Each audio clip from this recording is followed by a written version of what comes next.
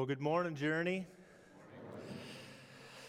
Have you ever heard of offers or seen offers that as soon as you glimpse it, you know it is too good to be true?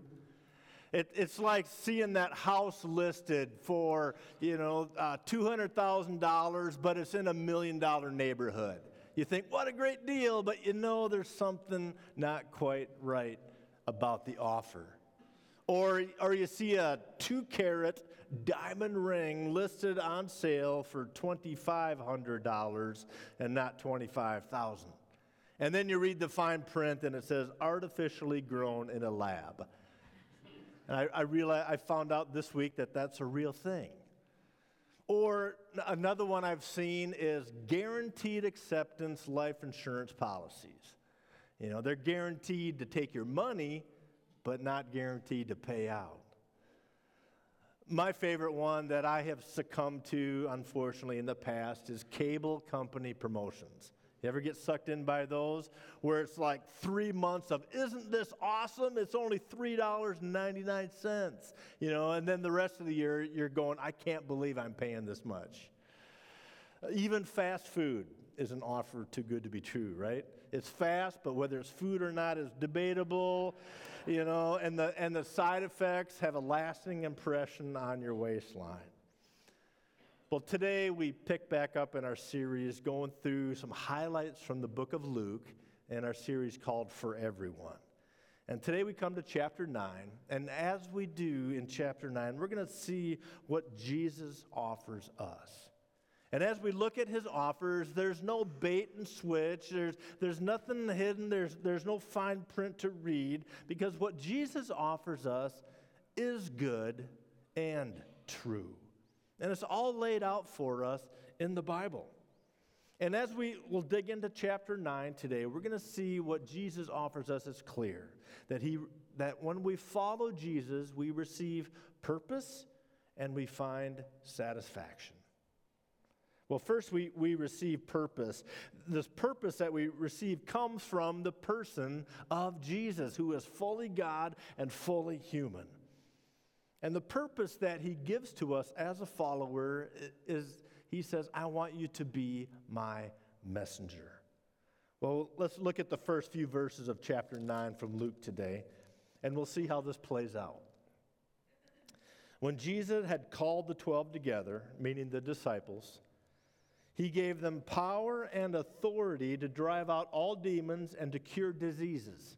And he sent them out to proclaim the kingdom of God and to heal the sick. And he told them, take nothing for your journey, no staff, no bread, no bag, no bread, no money, no extra shirt. Whatever house you enter, stay there until you leave that town. And if people do not welcome you, leave their town and shake the dust off your feet as a testimony against them. So they set out and went from village to village, proclaiming the good news and healing people everywhere. I love how Jesus does this. He calls his disciples together. He gathers them around him, and he says, this is what I want you to do. And then he sends them out. He gathers for this instruction, this teaching, and then they scatter on mission. And he says, here's what I want you to talk about. I want you to talk about the good news of the kingdom. Now, as we read this, we got to understand there's some essential parts of that message when we talk about it. One is that God saves sinners through the life, death, and resurrection of his one and only Son, Jesus. And because of who Jesus is, another essential part is that he calls us to put our loyalty, our trust, and our allegiance into his hands completely and totally. And when we do that, then he calls us to live on mission. Well, that's the good news and what life in the kingdom, what purpose that we have. But when he says, proclaim the kingdom and proclaim the good news, and we as Jesus followers, we tend to overcomplicate that, don't we? When we see that word proclaim, it kind of freaks us out, and we think, well, that means a Sunday morning sermon. Well, you don't have to stand up here on Sunday morning and give a sermon to proclaim the good news of the kingdom. Amen. More often, you know what it looks like? It's like having a conversation in the coffee shop about what God is doing in your life.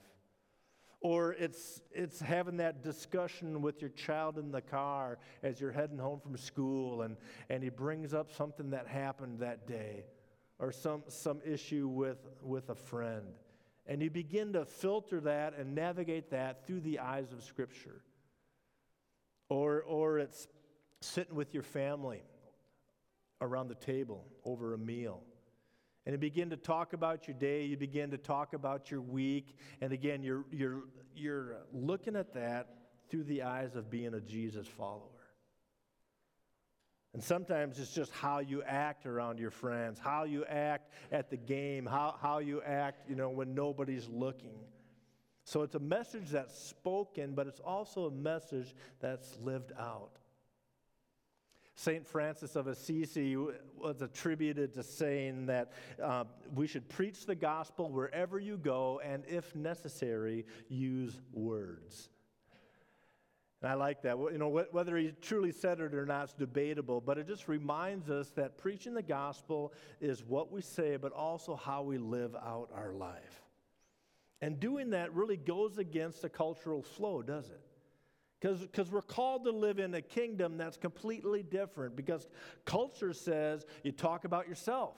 You elevate yourself. You talk about how wonderful and awesome and great you are. But life in the kingdom says that we talk about our King, which is Jesus. And we lower ourselves.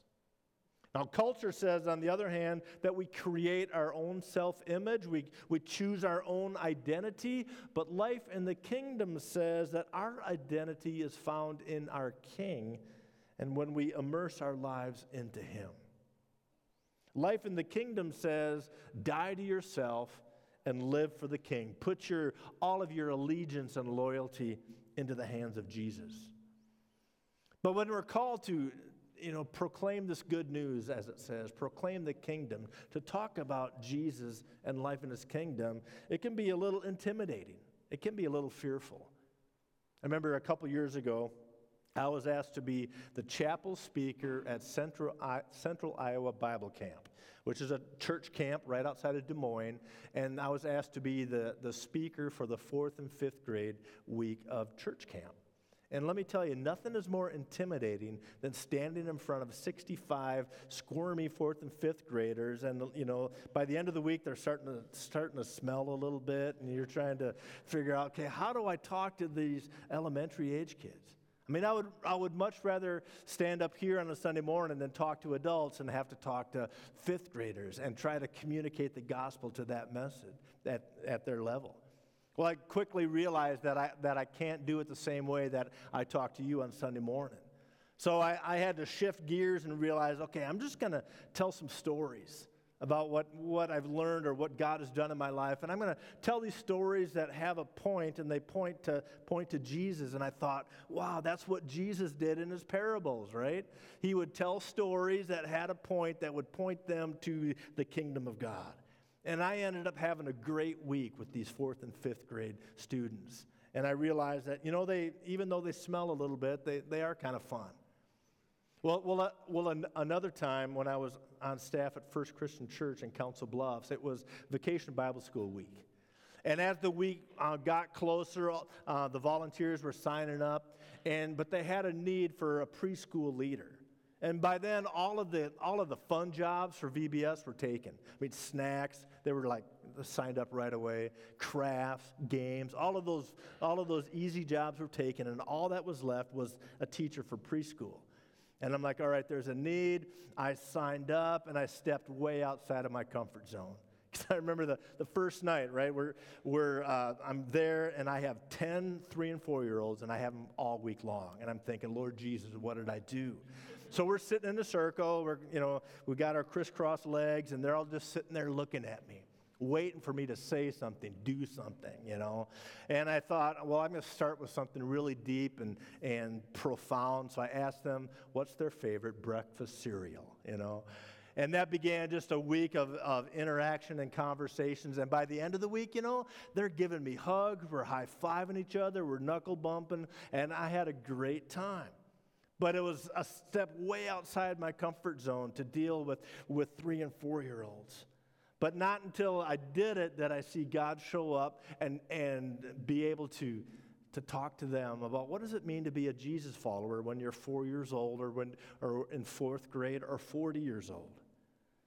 And like anything, the more we do that, the more we step into this purpose that God has given us, the little easier it becomes. The more experience we have under our belt, the easier it is to talk about Jesus.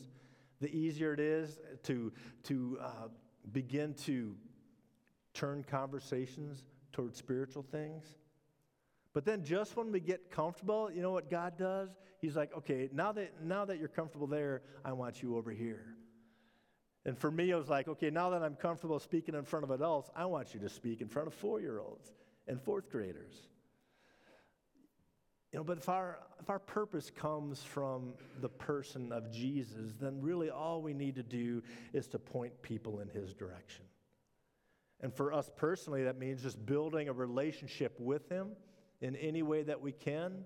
And as we're going through life, as we're interacting with other people, we're pointing other people to Jesus as well. But without Jesus in our life, we're left in this state of purposelessness. I mean, that's a long word, but not a fun place to be. That's where we're just going through life with no lasting aim, no eternal meaning.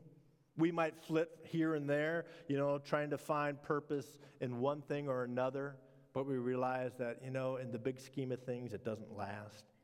It might bring fulfillment for a season, for a moment, but then you realize, yeah, it's here and gone. There's no anchor or foundation that keeps us centered on what's truly important. There's a sailing term or a situation that ships can get in that's not a good thing. It's called drag anchor. So when your ship or your boat or whatever is dragging anchor, that to translate that into flatland or Nebraskan means that you're in deep trouble. Because the waves have come up, the wind has come up so much so that what you thought was secure, holding you in position, is now broken loose. And when you drag anchor, you're headed for the rocks, you're headed for the shore, you're headed for a reef, someplace where you don't want to go. Nothing good ever happens from when a ship drags anchor. Well, without a spiritual anchor in our life, one that's embedded firmly into who we are, every time the cultural winds blow, every time cultural tides shift, it's going to pull us whichever way culture goes. And with every shift, with every tide change, we are dragged closer to danger, spiritual danger. So we find ourselves, you know, going through culture, and culture says, okay, this is what you need to believe, or this is what's important. So you go over there, and then there's a shift, and then we're over here, and we find ourselves in trouble. But folks, our purpose is found when we center our lives on Jesus. He's our anchor, and he's not moving. He's not going anywhere. So embracing Jesus means that we redefine our entire life and reason for being on him. And that purpose that he gives us, that gets us out of bed every morning. It keeps us moving forward when things are rocky, and it gives us clarity when life gets confusing or cloudy. So you want to know your purpose in life? Get to know Jesus. If you want to get close to him, then get close to his word. Spend time in Scripture. He's our anchor that keeps us going when life throws us the storms. So when we follow Jesus, there's no bait and switch, there's no mystery, but we receive purpose. But also when we follow Jesus, we find satisfaction. So chapter 9, after Jesus gathers his disciples together and sends them out saying, I want you to proclaim the good news, proclaim the kingdom. And a few verses later on in chapter 9, the disciples begin to see what that looks like tangibly in action.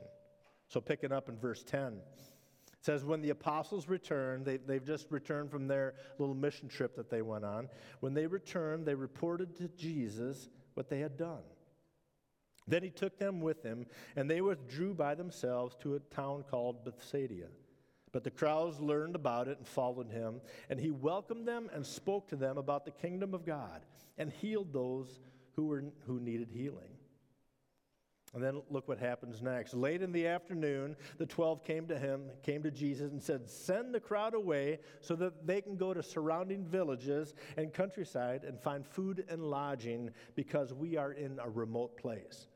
So there's a little tension developing here. Verse 13, I love how Jesus replies to this situation. He says, "You give them something to eat." And they answered, "We only have 5 loaves of bread and 2 fish. Unless we go and buy food for all of this crowd." And then parenthetically, they say about 5,000 men were there. But Jesus said to his disciples, "Have them sit down in groups of about 50. And the disciples did so, and everybody sat down. And then Jesus, he takes the 5 loaves and 2 fish, and looking up to heaven, he gave thanks and broke them. And then he gave them to the disciples to distribute to all the people. And then look at what verse 17 says. They all ate and were satisfied. And the disciples picked up 12 basketfuls of broken pieces that were left over. So God provides food in a miraculous way. But that's not the first time that God has done so. Back in the Old Testament, we read about this happening when Moses led the people of Israel.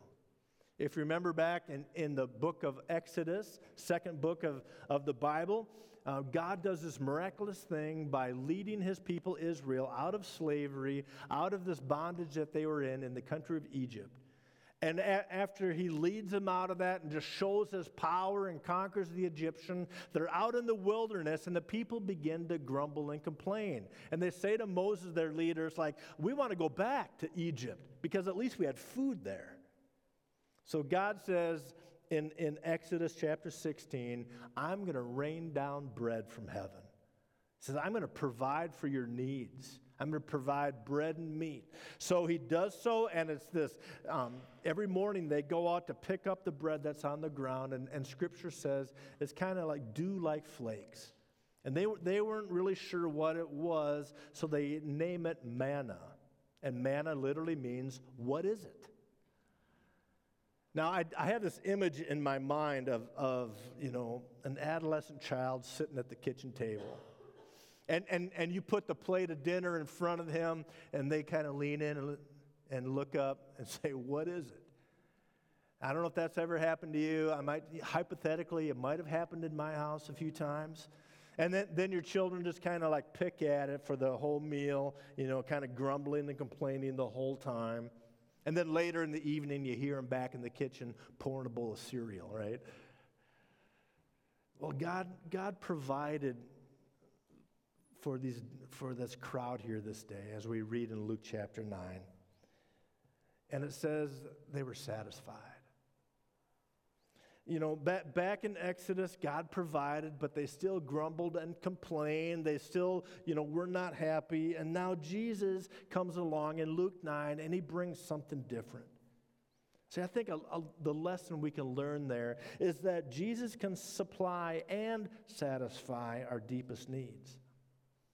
Now, we don't know how this miracle occurred, just that it did. It said that Jesus, he took the loaves, he gave thanks. In other words, he's given thanks to his Father for providing this. He broke it so that they could distribute it.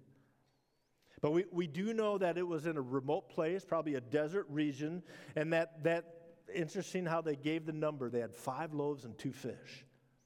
Now, we don't know what kind of bread. Was it white sandwich bread? We don't know. Was it walleye? Was it bluegills? Was it catfish from the Missouri River? No, probably not. We don't know the specifics, but we do know that Jesus had a point to make. So there's 5,000 men, plus women and children.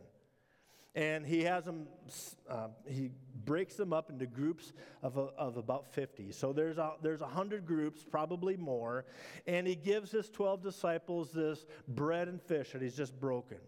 And he says, "I want you to hand this out to the 100 plus groups." So each disciple would do probably 10 groups or more. And as the disciples begin to hand out the bread and fish, they begin to tangibly see what life in the kingdom is like. And with each bread that they're handing out, with each fish, Jesus is saying, trust me.